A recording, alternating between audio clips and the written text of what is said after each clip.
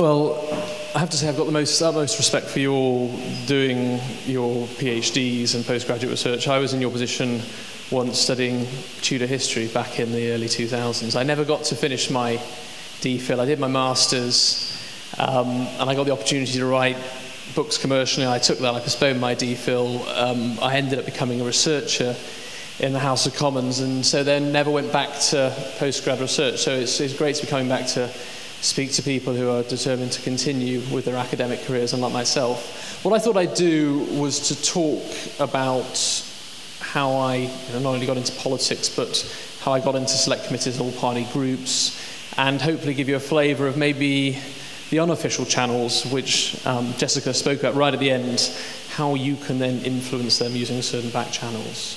I was elected in May 2010. I'm the Member of Parliament for Kingswood between Bristol and Bath. I probably didn't necessarily expect to get elected at the time, but I was very fortunate and was re-elected in 2015. Now, Andrew spoke about how in 2010, for the first time ever, select committees were a slight change of position that MPs were elected by their peers. So if you were chair of a select committee, you were elected by MPs from the whole House, and then depending on obviously the government majority, there was a coalition for 2010-2015, the number of MPs on each select committee were apportioned out depending on the proportion of votes or MPs that a particular party had. So my background's in education. I used to actually work in the House of Commons when the Conservative Party was in opposition for Michael Gove, and as a historian, that's why my passion is. But I decided when I became a Member of Parliament that I didn't just want to be a one-trick pony, that I thought I might expand my brief, and I decided to run for the Health Select Committee. Now, for any of you who've ever been involved in student elections, the election process for select committees is no different. It's effectively a popularity contest. MPs have to put down whether they are willing to stand for election by going to the whip's office and nominating and have a proposer and seconder. And then they put themselves up for election, and it comes to the day when MPs file in, usually after Prime Minister's questions, up on committee corridor to vote. Only Conservative MPs can vote for Conservative members who are actually members of the Select Committee. Everyone can vote for the chair. The chair election usually takes place 2 or 3 weeks beforehand. But say on the Health Select Committee, it was 4 places, it was 3 places for Labour, it was 2 places for Liberal Democrats, and so it's you have that balance. And at the time, I was elected in 2010, there was 100 new Conservative MPs. These were fiercely fought over. And some select committees are more popular than others. So I would say to any aspiring MP who then gets into Parliament, the Treasury Select Committee is incredibly popular, the Business Select Committee is incredibly popular. Usually that's down also to the fact that many MPs come with a business background and think they can then stand for these committees to reflect that sort of personal background. I don't really have a health background apart from my father and my mother worked in medicine, but I wanted to go into health policy, to learn health policy by sitting at the feet of Stephen Dorrell, who I'd been elected as the chair of the Health Select Committee, and I thought, fantastic opportunity, and it is. For a backbench MP, it's effectively like going back to university again. You have 2 sessions a week, usually in the mornings, you have the brief sent to you over the weekend, and it's a really great opportunity as a Member of Parliament to learn new facts, new figures, and to become well informed about particular policy debates. I happened to be in a situation where I decided to stand for the Health Select Committee, when I then found out the government was publishing a white paper a couple of months later with a massive reorganisation of the health service, which I wasn't really expecting, and then found myself sort of thrust into a year and a half's worth of just the Select Committee focusing on the reorganisation of the NHS white paper, and whatever bills and acts were then going through NHS Health and Social Care Act at the time. But what I wanted to talk about was actually from my experience as a select committee member first, before talking about all party groups and MPs' debates. So I want to talk to you about access, because as historians, we live for facts. We gather them, we try and interpret them. We can never have too many facts, but I have to say, it's a very different case and point when you come to Parliament, because Member of Parliaments are interested in facts, but they are only interested in really the killer facts that they can put across in a debate. You will quickly lose their attention if you do not have those facts that really summarise, a debate in its entirety. And that can either be in the House of Commons or the Select Committee. Now, I served on the Health Select Committee for 3 years, from 2010 to 2013. I then moved across to the Education Select Committee. I sat on 2 select committees for a time, and I served on education from 2012 to 2014. And they're very different types of committees, and obviously the committee does reflect, as Jessica said, the type of political acts or bills or particularly the media attention. Some select committees can be quite heady. And MPs can sometimes feel they're acting like Kavanagh QC, sort of in terms of interviewing, the actual panel. But what I wanted to talk to you about was obviously what happens informally, because there is a route into which you can get your research to MPs that Jessica talked about, that I do believe is a genuine one. Because as an MP, you are given all the written evidence that is submitted, and it's huge. It comes in a box almost, and unless you're particularly interested in the sort of somebody who's going to give oral evidence, you'll pull out their written submission and probably read that the night before. But the critical thing for an MP is you get the briefing, which is a 30-page document, usually covered in yellow paper on either side, and that is your essential reading. It's discourteous, I think, if you don't even make the effort to read that, but you'd be surprised how many MPs do not do so, even at the beginning of the session. And then I tried always to read the additional evidence, but there was just simply no way I could read everything. And so I'd say if you're trying to influence and access MPs, imagine an MP going into, with all his other commitments, going into a session. As Jessica mentioned, we choose what reports to undertake in a private session where we usually sit around as a group. There are some MPs with their particular pet subjects that they keep on pressing until often they might succeed sometimes. But I would say there's, in terms of how reports are chosen, obviously there's the element of scrutiny, and that is very important. I think through the year there are pinpoint research and articles and reports that the Select Committee makes on the government, on when it comes to appointment hearings, when it comes to the annual hearing of the Secretary of State, for instance. These are all sort of little blips and points in the calendar. But there is a sort of flexibility, I think, where backbenchers are allowed to have their report. And so if you are interested in trying to steer a committee in a particular way, there's no harm in getting in contact with MPs, either via email or to write to them, talking about your research, why you think it's important for the committee, and would they like to meet you. They can only say no. I would also highlight the contact of befriending a researcher, because when it comes to MPs making speeches in the House of Commons, often their researchers will be gathering those notes together, will be putting that information together, and if there's any facts or figures that you can provide a researcher that will make their life easier, then they're more likely to then come to you in the future. You've then built up a network by which then you become invaluable to the MP's office and become invaluable to the MP themselves. So when you have the final report has been discussed and when it's been chosen, I think then you have a series of evidence sessions where MPs have read their briefs, and there are sadly a series of questions. And some committee chairs are more determined that they stick to the questions that are effectively written by the research capacity of the clerks. But MPs obviously don't just want to ask the questions that they're given. We sit around in a pre-briefing half an hour before, and someone will say, right, who's taking questions 1 to 4? Right, you do questions 1 to 4. We're going to lead off now. The chair will lead off, and then Chris, I'll go to you on questions 5 to 9. Valerie will go from you from 9 to 14. And that is how we sort of divvy up the Select Committee questions. But I don't just want to ask questions 5 to 9. It might be a particular topic that I'm interested in, and some members will, take obesity as their particular interest. Some people will take homeopathic medicine as their particular interest, not naming any members, and some will take, the finance as, a particular interest. And MPs like to be able to show off and try and show what they can do, and obviously knowing that people are watching the select committees. They're also interested effectively in fishing. What you're trying to do when you're asking a question, you might ask the question that is in the brief, but you are also then following up with a supplementary.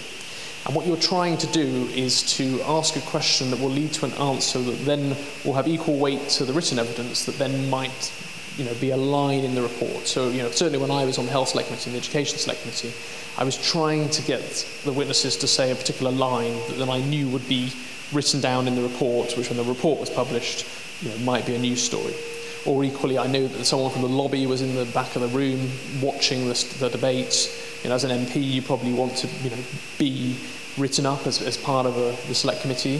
So you are then looking to ask to do a star turn and pin down a particular witness. Obviously, we have some particular celebrity witnesses. Some meetings are more high profile than others. I can remember sort of particularly heady sessions like with Michael Gove, for instance, when he got quite raucous and sort of trying to steer sort of certain questions in certain ways. But there's, as you as researchers, providing additional information to MPs that may be outside the official channel of evidence. You not necessarily have to make the written evidence. You may contact an MP's office with certain key facts and figures that may be new. You may want to point them in the direction of certain key figures or facts or quotes for them to ask that question. I think that's entirely legitimate to do so.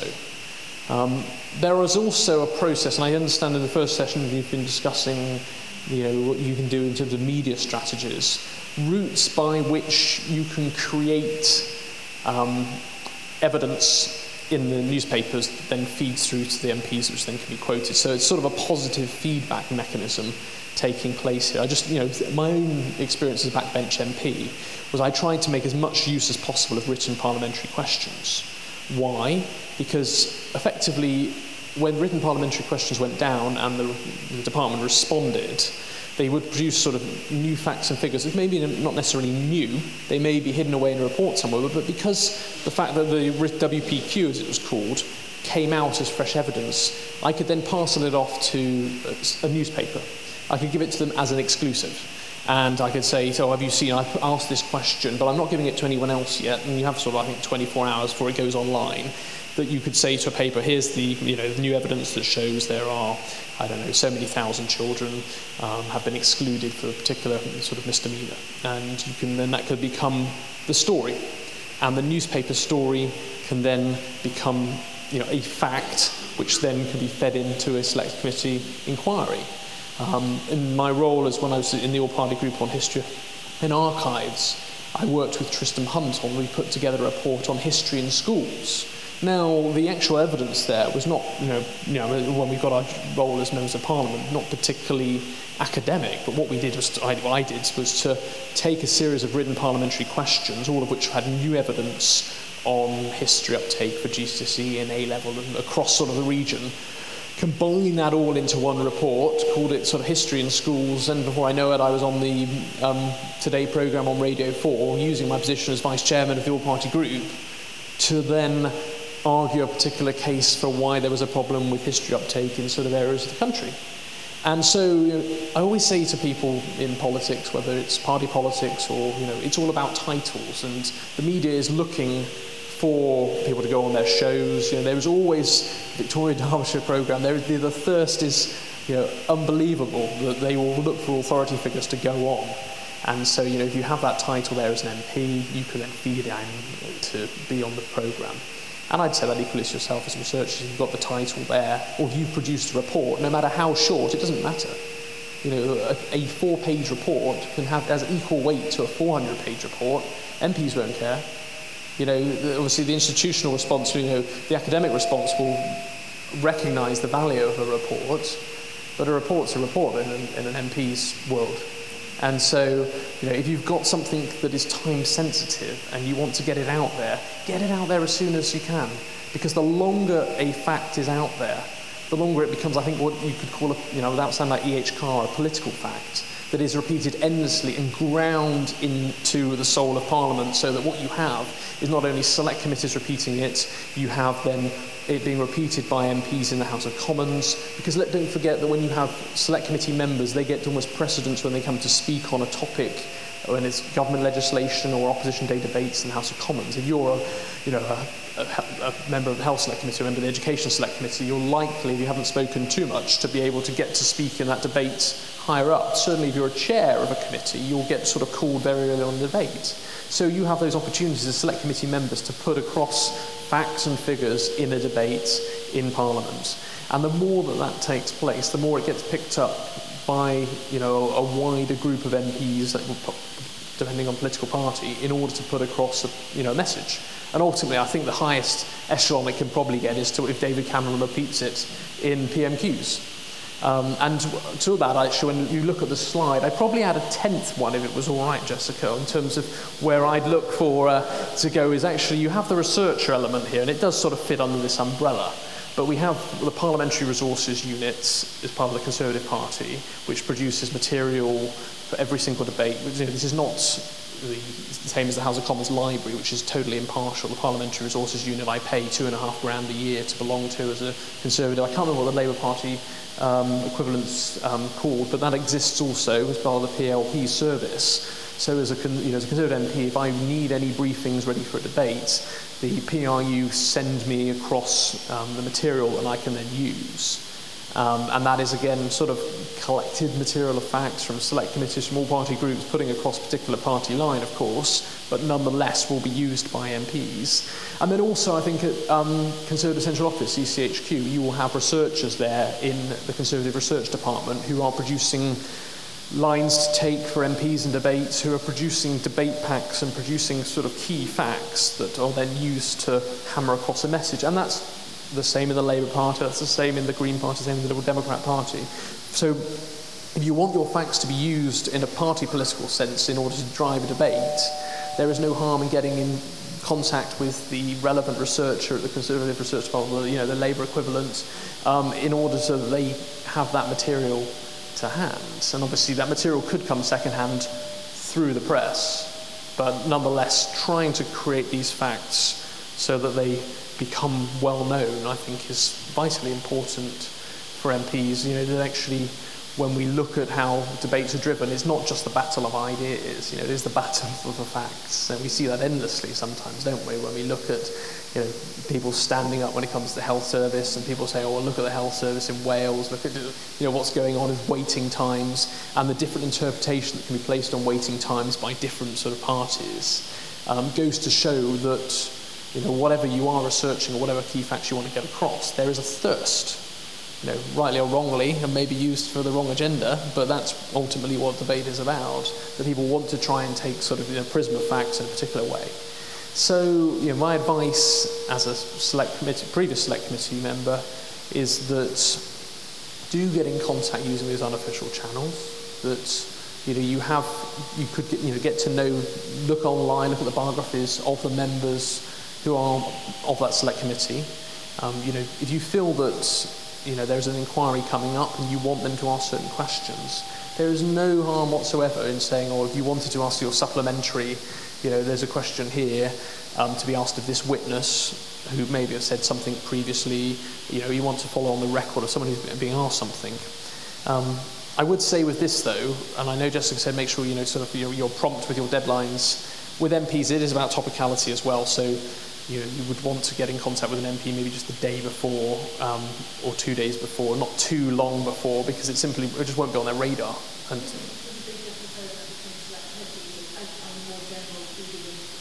yes, yeah. You have the select committee official process with the clerks, and the whole parliamentary process is top notch. But it is only as good as the MPs that serve on the committee. And those MPs will be asking the questions, and those are the MPs which I still think you can access and influence in particular ways to ask certain questions. So I think I'll leave it there, and I hope that's given you sort of a view from the other side, really. Thank you.